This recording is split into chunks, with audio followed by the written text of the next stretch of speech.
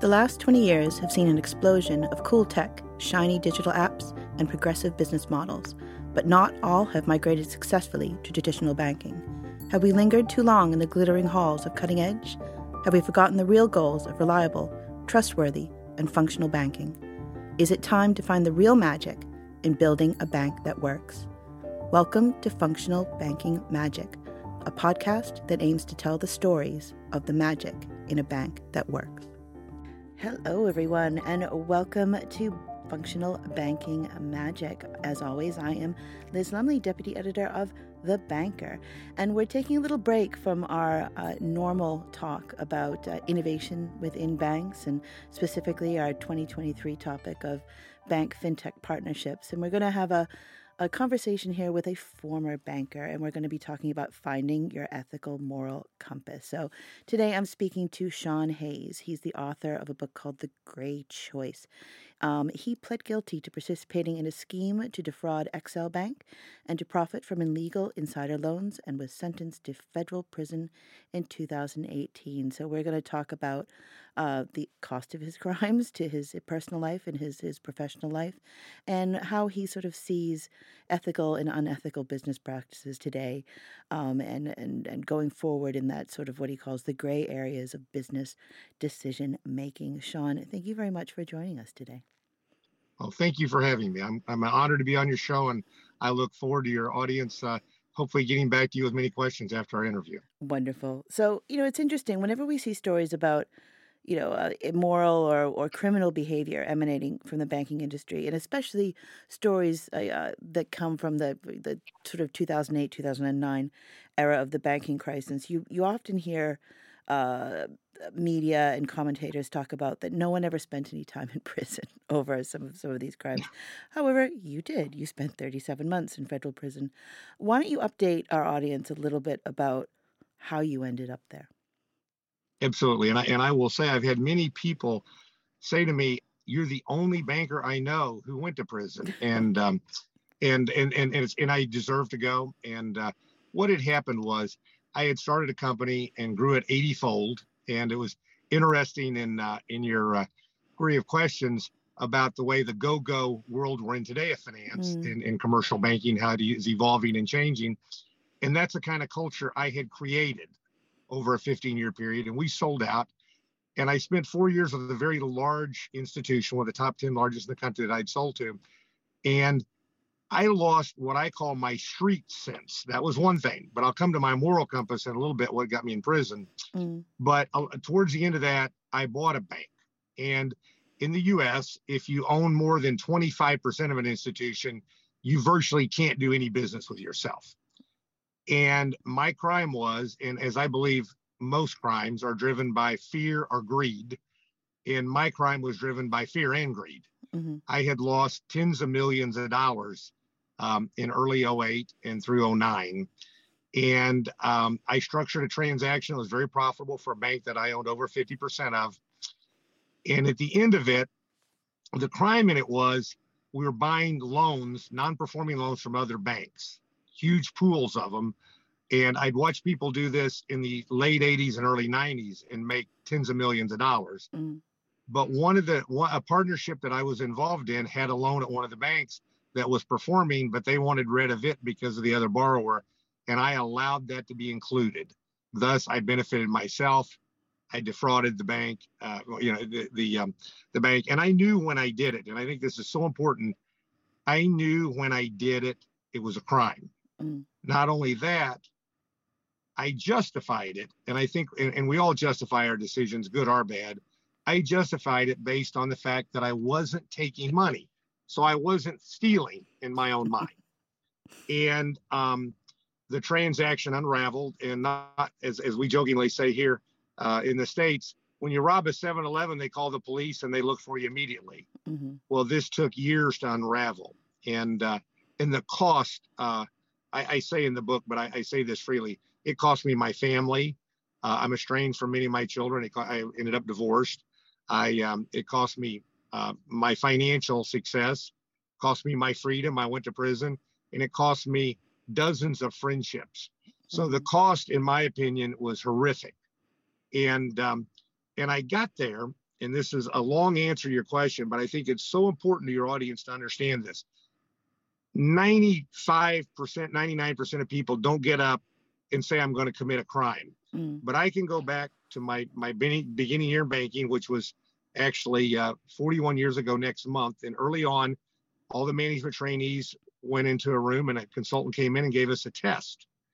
And I was in the front row, and the proctor looked down at my answer and he stopped everyone. He said, oh, everyone has to answer question 1, yes. Well, I immediately became defensive and I said, well, I haven't stolen anything from here. I'd been there maybe 3 or 4 weeks. And he looked down at me and he said, you will. A few months later, a banker was about 10 years older and I was in his department, said, you're new to town. My girlfriend has a friend. Let's go to a baseball game. And we went, and it came to the end of the evening. And I said, how much to owe you? And he said, $90. And I gave him cash and he took out a bank credit card and paid for it.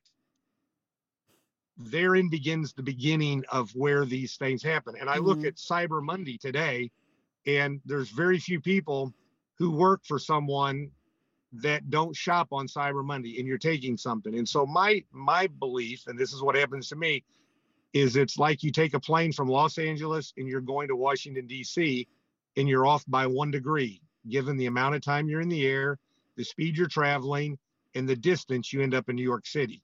And that's what happened to me. So it's the sort of small actions that compound over time. Right. You mentioned about today's world, and I'll just jump to that and say this. I created a culture, and we had the best lawyer. This is when it was my own company, the one I sold that we took public and sold. And our culture was, don't ever tell me no. Tell me how we can do what we want to do legally, and then we'll see if it's worth the aggravation. So when you've been in a culture like that for decades, you can see where once, and what was happening to me in 08 and 09, again, not justifying it, but the fear of losing everything, which I was doing daily, and the greed of, we do this transaction and we make so much money that and since I own 54%, it benefited me. But that one little piece of, I had to get one thing done, I couldn't get done except break a law. And that's not acceptable. So I want to get into further on our conversation about the sort of redefining your ethical moral compass after your conviction and your stint in prison. But I really have to ask, what was prison like? When you asked me earlier, and I said I was about the only person that anyone knew in banking who went to prison, and there's things going on now that I believe people should go to prison for, and we'll maybe cover that later. But I had the most unique experience because of my 37 months. And a lot of your listeners, one, I hope they never know anybody who goes through what I did. And two, won't understand the system. But I spent 15 months in a county jail. And that is where the federal government here holds people. Most people just go to court, they plead guilty, and they go to, in my case, a camp. But the way my situation unfolded, I got to spend 15 months in a county jail, and that's literally where a third of the prisoners are local people, a third of the prisoners are state people, and a third are federal. It was built for 24 men. 36 lived in there, which meant someone slept on the floor. It's about 6 feet by 10 feet with a commode, a sink, and a little desk. So you can't imagine what that's like. And every day you didn't ever sit down to eat because you had to be prepared, 1, to move, and 2, to fight. So that's an experience that I don't think you'll find another guest that's been a white collar criminal have experienced. I did 10 months, well, ended up being 12 before I was done, in a camp next to a prison that John Gotti and Manuel Noriega served in. And then I spent 10 months in one in Florida. And I say the second prison was a bad summer camp that when your parents picked it when you were a child, the brochure was 20 years old. The third place was a college fraternity house without girls.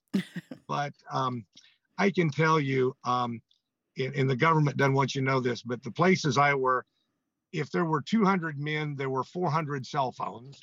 There were people who ran businesses out of the prison. You could order off of any fast food menu in the community about 10 miles away, and it would show up that night for you.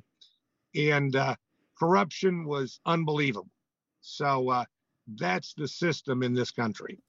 So you had the full gamut of experiences then. Yes, ma'am. Mm, And I will say one thing: saw a lot of violence, but I never saw any sexual impropriety. You know, mm, the movies and mm, Hollywood tends to magnify that. That wasn't part of it, but greed and I'd never seen marijuana till I went to prison. Drugs, alcohol. You could get when they said, "Do you want a beer?" Do they mean do you want a bottle or a can? mm-hmm. So things like that that you wouldn't expect were very prevalent. But I Interesting. don't want anybody to experience it. So moving on to your book. Now it's called The Gray Choice, and it says it talks about life's ethical gray areas. What does that mean exactly? Life's ethical gray areas. As I started out, and I said, we create a culture in my own company of let's push. And in the early 90s, after the saving loan failure and the real estate collapse here from the tax law changes, the government didn't come out with a law, but they came out with regulations of lending 100% on real estate transactions. Mm, And we had a niche that financed foreclosure financing, and in the Midwest, in Missouri in particular, filing a foreclosure and getting the property took 28 days. It was very lucrative, mm, but the government regulation said you can't make a loan for 100%. But we did, and we set up a model. This is before the internet, and we proved that not only were we taking less risk, that one third of our loan, all of these loans paid off in 92 days on average, in that one third of them the property sold, but two thirds were financed by other banks at 25 to 50% more dollars than we'd finance at the courthouse steps, because you have 2 hours to come up with the money. So you can't get an appraisal. You just can't underwrite it the way the government wanted. But that was in the gray. And mm, we fought with them for years, never had a problem. We never lost any money. In fact, it was very lucrative. But that was just one of those steps where, you start going, you progress, and it gets easier and easier to make those kind of decisions. It's no different mm, than speeding. mm, If the speed limit's 65 and you're going 70, well, that's okay. Then you go 80, and that may not be okay. And at 85, you're going to get a speeding ticket.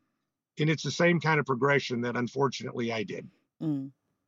So you mentioned earlier that when you were work you knew you were committing a crime when you were Yeah. when you just so I mean in terms of redefining your ethical moral compass, do you think is it because you got caught? Do you think and if you hadn't got caught that you would still be still be doing what you were doing a few years ago? The answer is yes, because I had crossed, and I always say you make money in business in the gray, but Mm, you can't cross the line. And I crossed the line. And once I did mhm, cross the line, it ended up being a crime. I would have done something else stupid again because I would have gotten away with it. mhm, So I absolutely, where it changed my thinking is I remember we set, and I was a member of the audit committee, but I attended frequently, and we talked about gift limits. And originally it was $100, and then it was $250. If I were doing it today, it would be zero, mhm, because once you take anything, it just gets easier and easier. And we're watching this unfold in a very, very horrible way in the Wall Street Journal and in the media now with Jeffrey Epstein. mm, And, once you take one little thing, it's easier to take a little bigger thing, a little bigger thing, a little bigger thing. And I would just, have a policy now that none of those things are acceptable. And mhm, there are very few companies, and I've done business with thousands in my life, that ever had policies that strict. But I can tell you the ones that did have cultures that are so ethically sound that they're not going to ever have the kind of problem I did. And mhm. that's one of my lessons. Yeah, I mean that kind of leads me to my next question because I mean at the end of the day, we are personally responsible for our choices. But then, of course, we also work within a structure. And I've worked for a number of different companies in my career, and some are, in terms of well, now this is post COVID being in the office, but different. There are different, structures. There's different rules. There's different. Some are stricter than others. Do you think? I mean, how much of the structure of the banking industry that you worked in kind of lent itself to this behavior? Do you think, would if you had had a stricter, more ethical structure around you and have things changed at all? Do you think that your life would have turned out differently? Absolutely. In the 15 years that I ran a public company and we grew 80-fold, I had a board. I was we had women and African Americans before any company did in the Midwest, and we had in big numbers. But I had four people, one man one woman and three men that I met with at least a couple of times a month that helped me unbelievably accountable. Mm-hmm. And that was so good. And that's one of the things when you're in a big company, you have all kinds of rules, but there's so many people, it's hard to hold people accountable. And I went to that. And then I went back to a small company that I owned over half of, and I had no one. And I didn't have the people around me I had. And so it got easier. And then you throw in 2008 and 9 and a financial collapse, and it just got very easy. So I think structure is so important. And I think, having been through what I've been through, and it's certainly not worth the cost, someone might think it is, but that structure has to be so tight. Mm-hmm. And it just has to. And we're, in my mind, in a whole nother generation of banking. I was a disgrace in my family, jokingly, because everyone were lawyers, because I went into banking. And the reason why I went in is I had a professor in the fall of 1981 I had 3 preferential interviews. He goes, I want you to interview with a bank. And I said, why? He said, the business is changing. And I talk about this in the book. Mm. And I was really the first generation of where bankers focused on sales. Mm-hmm. Before they were order takers. And that's why we grew so fast, is I went to work for a large bank that was very conservative, but very sales focused. And so you had the underwriting under control, but you were out selling. And that's a child, in my mind, certainly of the 80s, and most likely a little bit of the 70s. But looking now, and I'll say Wells Fargo, because they're constantly in regulatory trouble. Yep. For their selling practices. And that was the Wells Fargo I knew in the 80s and 90s, just had an unbelievable culture. But as sales has permeated, become the way of life, they just seem to be in trouble every 2 or 3 years for fraudulent sales practices. Mm. And that tells me that you just have to really keep your culture ethically tight. Mm. No, I have a few stories of banks I know as well about practices and on that level. But it's interesting because I spent a lot of time in my career working with fintech companies, so startup companies in the financial services space, and there was always this criticism or looking at the banking industry as a whole globally is highly regulated. And this idea that it's very difficult to innovate in a bank because they have this structure and they're very strict and for a lot of reasons. And startup companies are supposed to be that Silicon Valley type mold where you grow at any cost. And regulations are something to kind of ignore until someone comes after you for them. Yes, I mean, you're right. yeah, and it's in your mind that culture is not sustainable long term. No. No. And by the way, I very much believe you have to have innovation in every industry. And I love what we've seen with the new startups and the innovation. But over time, it's going to bite you. That's the one thing about this business, because you have the economic cycles. And in this country, and it's a worldwide problem, but we've seen 3 what I consider very large banks fail. Mm. For the most, my bank, we didn't make a loan with a fixed rate over 3 years. We didn't buy a bond with a maturity of over 5 years. So we knew we had short money, so we lent short. Mm-hmm. And, a classic failure is lending long and borrowing short, and we watched that happen. And then you look at the ethical behavior, and I'll pick on First Republic, Mm-hmm. but they knew a year ago, and you know this, you've been in the finance, Mm-hmm. that they had a problem if rates went up. Yep. Yet they watched them go up, and I understand they can't keep them from going up. And then they paid themselves bonuses right before they really failed. I know. I mean, that to me is just ethically, I did a lot of things wrong and I went to prison. I never would have done that, because that's the most blatant thing. I mean, that's the easiest thing to regulate. I'm not talking about a crime like mine that was hard to figure out. I'm talking about it's criminal to do what they did. Mm. And so as you're pushing as these startups, and by the way, I think that the industry is so much better. They're doing all these things, which I think have to be done, and they're great. But over time, as credit risk, and now we see interest rate risk and things like that shift, then you're going to have problems. And there's a lot of banks right now that have problems in this country because they've been lazy in managing interest rate risk. And then I did an interview the other day, and I gave a story of a guy that I know who makes $500,000 a year, and he bought a lot to build a house on, and a small bank financed it. And a year ago, they said, whenever you're ready to build, we'll lend you the money. So he went to him about a month ago, and they said, we can't lend you the money because we're focusing on deposits. And I call that the law of unintended consequences, because my theory of regulators are they're lazy. They're behind the curve.